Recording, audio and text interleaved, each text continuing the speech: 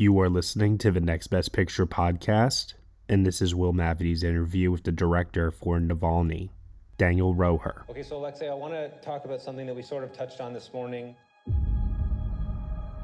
And you might hate this, but I really want you to think about it. If you are killed, if this does happen, what message do you leave behind to the Russian people? Alexei Navalny has taken on the most dangerous job in the world, challenging the leader of the Kremlin, Vladimir Putin. If I want to be a leader of this country, if I want to fight Putin, I have to organize people. Война в Украине и война в Сирии. Я прекращу войну. The Kremlin hates Navalny so much, they refuse to say his name. I was banned from everything and blacklisted. But as I became more and more famous, I was totally sure that it will be problematic for them to kill me. And boy, were you wrong. Yes, I was very wrong.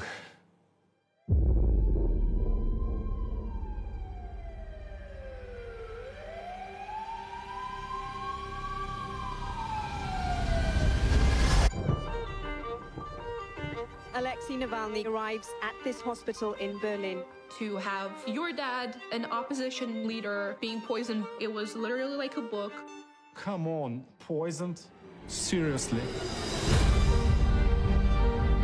We were so shocked. It's like Putin's leaving a signature on a crime scene. It's kind of stupid.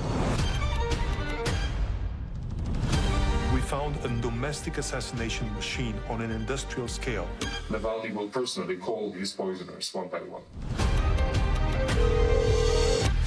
Это Навальный, Алексей, вас беспокоит. Хотел узнать, зачем вы хотели меня убить.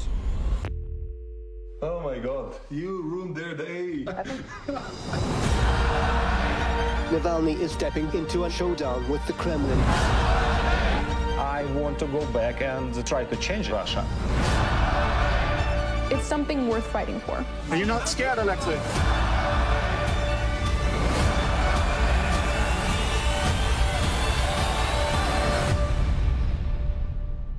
Поэтому бездействовать не надо. All right, well, Daniel, thank you so much. I doubt you or anyone had any idea just how timely this film was going to be releasing this spring. When it came to Sundance, did you imagine that you were going to release maybe the most relevant film of the year?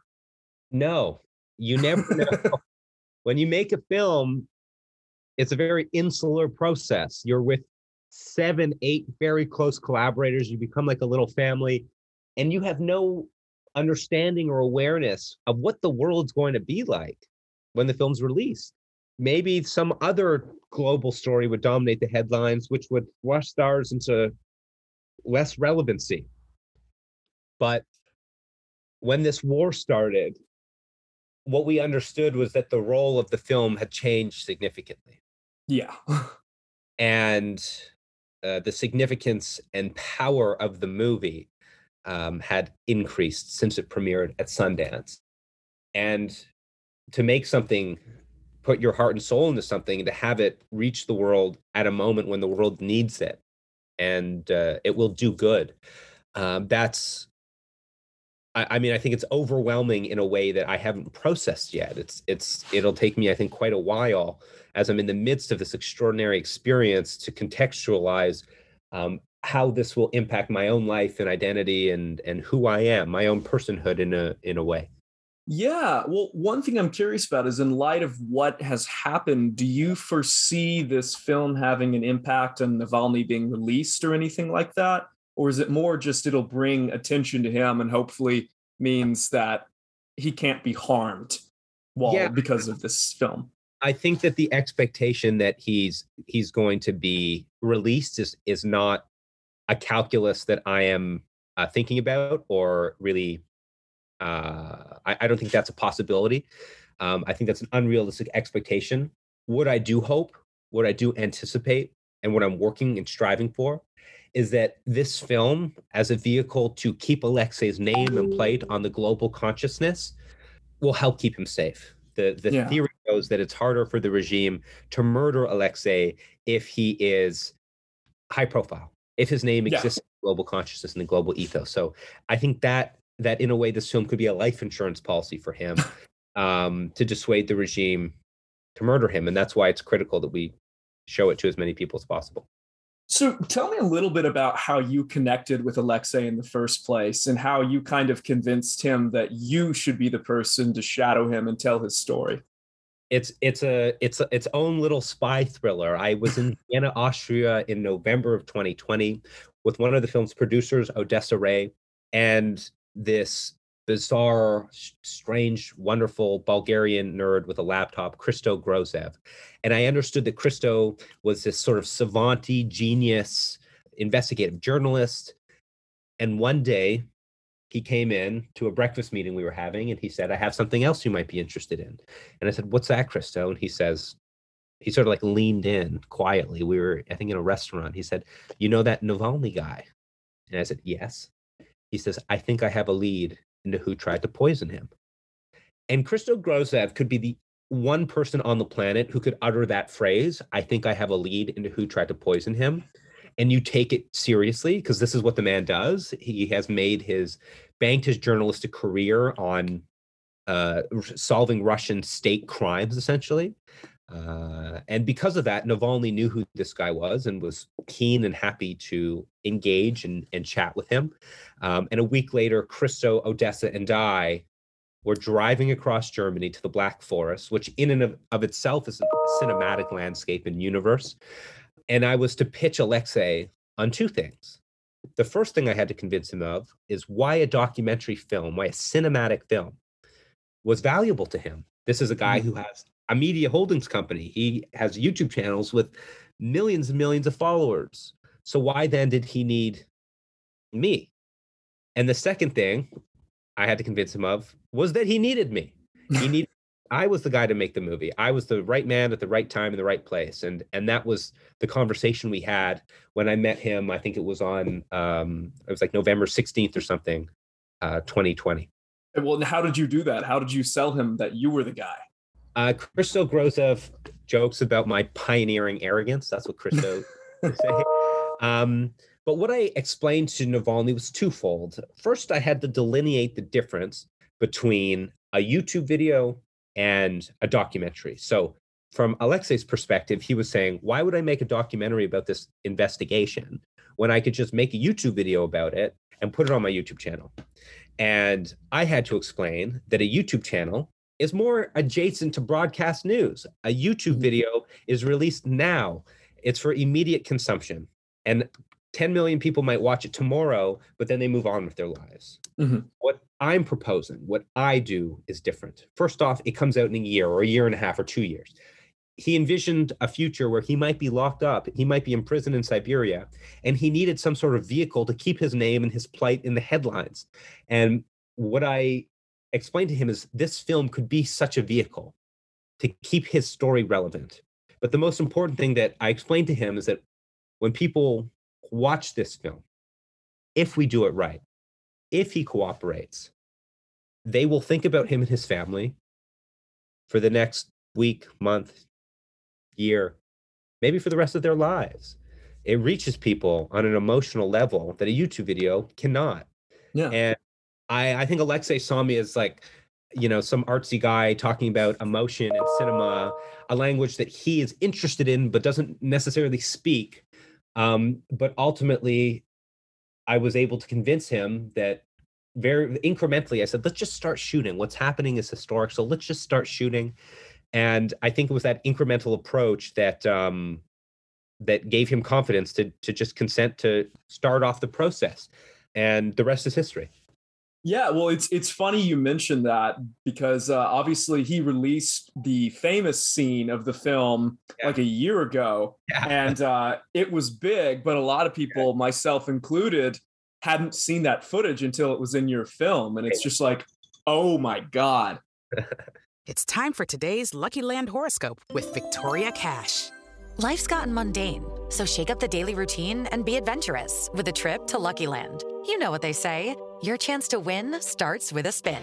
So go to LuckyLandSlots.com to play over 100 social casino-style games for free for your chance to redeem some serious prizes. Get lucky today at LuckyLandSlots.com. Available to players in the U.S., excluding Washington and Michigan. No purchase necessary. VGW Group. Void where prohibited by law. 18+. Terms and conditions apply. Hey there! I'm Hannah. And I'm Audrey. We are a sister filmmaking duo and co-hosts of Sleepover Cinema, our show where we analyze the films that created the collective unconscious of the girls, gays, and theys of the late 90s and early 2000s. Princess Diaries, The Cheetah Girls, Aquamarine, Cinderella, the one starring Brandy. We haven't stopped thinking about these movies since we first saw them, and we want you to rewatch them and review them with us. Are these movies as bad as critics would have us believe? Do we even care if they are? We are always unpacking that very question on Sleepover Cinema. Check out Sleepover Cinema wherever you get your podcasts or at evergreenpodcasts.com. See you soon. So, can you tell me a little bit about the moment where you were with him capturing the confession from a FSB operative that they tried to kill him? So first and foremost, let me just set the scene. Alexei has this idea. He wants to call his poisoners. And I made a joke to Christo. You must know The Simpsons. You remember Lionel Hutz from The Simpsons? Yeah. Oh, no, Troy McClure. It's Troy McClure. Hi, I'm Troy McClure. You may remember me from whatever. So I made a joke to Christo. I was like, Christo, it'll be like, I'm Troy McClure. You may remember me from, or I was like, I'm Alexei Navalny. You may remember me from trying to kill me. I said something like that to Christo. And then that joke seeded its way into Christo's head. And then I just happened to film a phone call with Christo the day before we shot the phone call where Christo made that joke to someone else over the phone, which made its way into the final film. So it's like art imitating life, imitating art. But Christo and I had a long discussion about the phone call the night before, and he told me to have reasonable expectations. Probably nothing would come of it. Assassins and spies are trained not to divulge confidential information over the phone. That would be reckless. But we woke up. It was at 5 a.m. We started shooting. We did 5 or 6 phone calls, and they would all go the same way. There would be a call and then a hang up and then a call and then a hang up. And it wasn't until probably the last call where I was sitting there, I was filming, and Alexei is doing his bit. And then I see out of the corner of my eye, Maria Pevchik, his chief investigator, who's a very steely, very Russian woman, doesn't emote. I see her jaw unhinge and hit the floor. This look of absolute shock. And then I see Christo, his expression of absolute disbelief. And I knew that something amazing, unbelievable, historic, extraordinary was transpiring. I didn't speak Russian, but you didn't have to read what was going on. And I just remember sitting there, holding the camera, making sure it was in focus, making sure there was enough battery and there was space on the hard drives, and just thinking to myself, don't stop shooting. Do you know what became of the operative who confessed? Is there like an epilogue there? Yeah, there is, and it's really sad. He's disappeared. We don't know where he is. Oof. He's divorced his wife. His family members, his relatives' phones have been shut off. Their numbers have been changed. It has been suggested by a very, very, very credible source of Christos, the Bulgarian nerd with the laptop, that he is dead. That's entirely possible.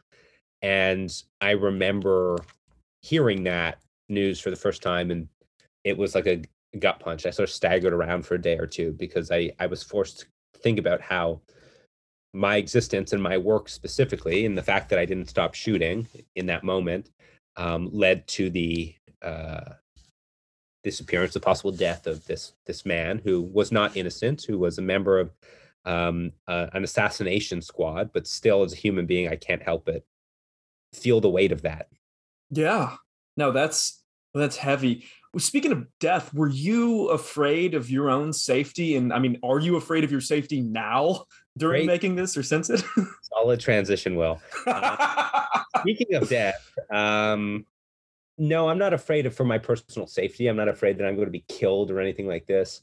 I am aware of the risks. I am aware that I have aggravated a very aggressive and angry nation state that is known to go to great lengths to assassinate character, sabotage people's lives, hack their emails, find compromising material.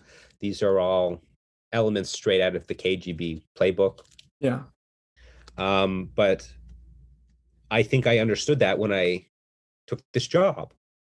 Just being around someone like Navalny puts you at a degree of risk. You're immediately on the radar of the Russian security services. And I just had to be okay with that.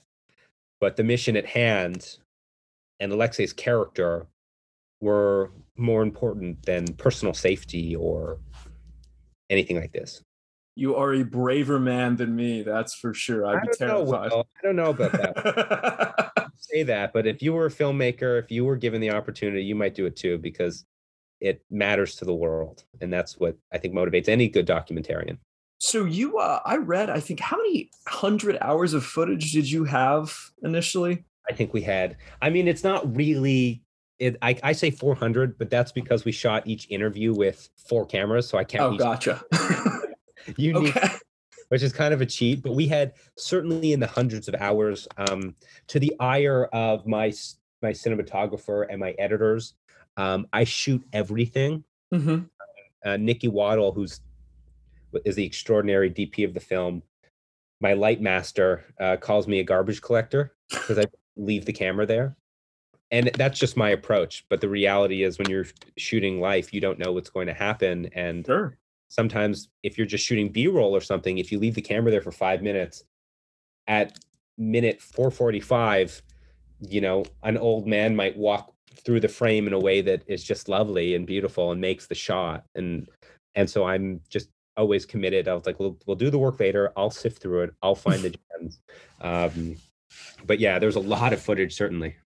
Well, how did you consolidate that into just a feature? And also, I mean, there's a lot of exposition. I mean, this is material that a lot of your viewers might not be super familiar with. How did you consolidate minimum like 200 hours worth of footage into a coherent film that pretty much anyone can watch and understand?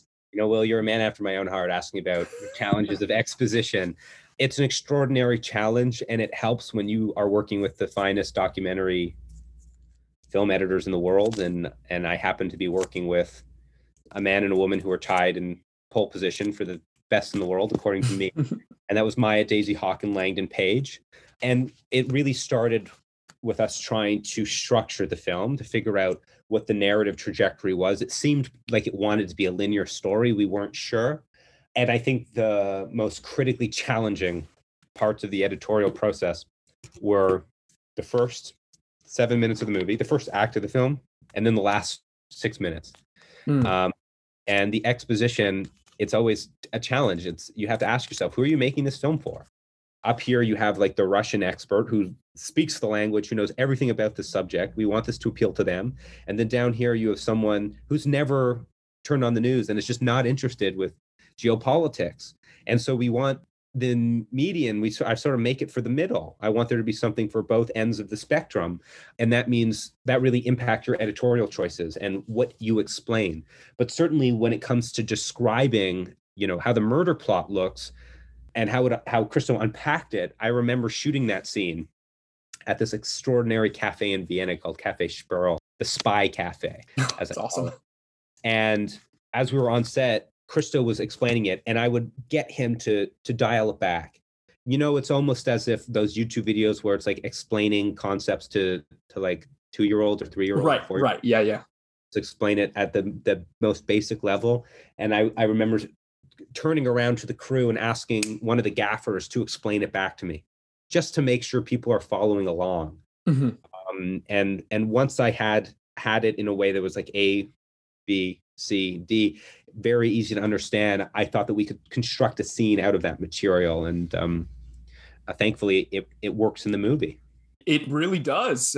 Everybody I know who watched it is like, this speaks to me. It makes sense. It's very accessible. Well, I think we're about out of time, but before we go, have you thought about what story you want to tackle next? Are you going to stick with Russia, or is there another topic you're interested in? There are a million other topics I'm interested in. It's challenging. It's like daunting to follow up this movie. Yeah. Good stuff is a fun challenge. And I think the way I'm approaching it is by thrusting my energy into projects that are so totally different. And that's what I'm excited about now, is making a film that's like a completely different type of film from this one. Well, I can't wait to see what it is, because obviously this is still the best doc I've seen so far this year. And it's a very important film, and I really appreciate you bringing it to the world.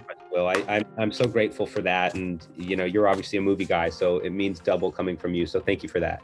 Absolutely. All right. Well, thank you so much. Enjoy the rest of your week, and I hope you feel better.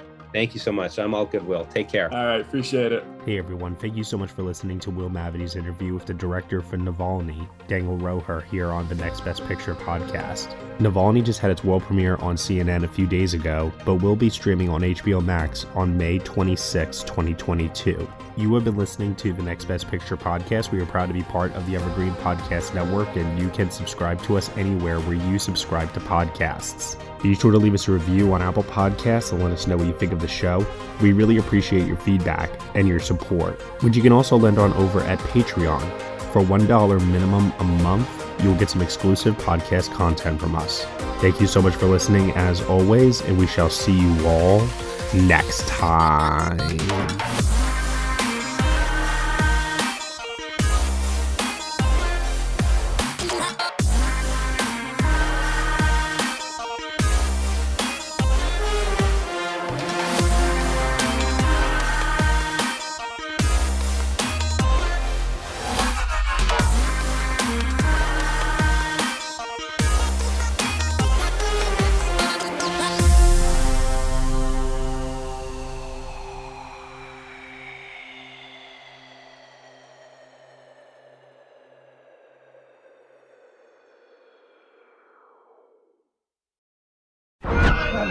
You've watched them in unforgettable adventures, love affairs, and tragedies.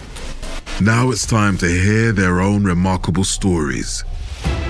From the makers of Death of a Rock Star and Death of a Sports Star, this is Death of a Film Star. And action. Starring Heath Ledger, Marilyn Monroe, Chadwick Boseman, Robin Williams, Carrie Fisher, and Bruce Lee. Search for Death of a Film Star in your podcast app. You've seen them tell stories. Now it's time to tell theirs.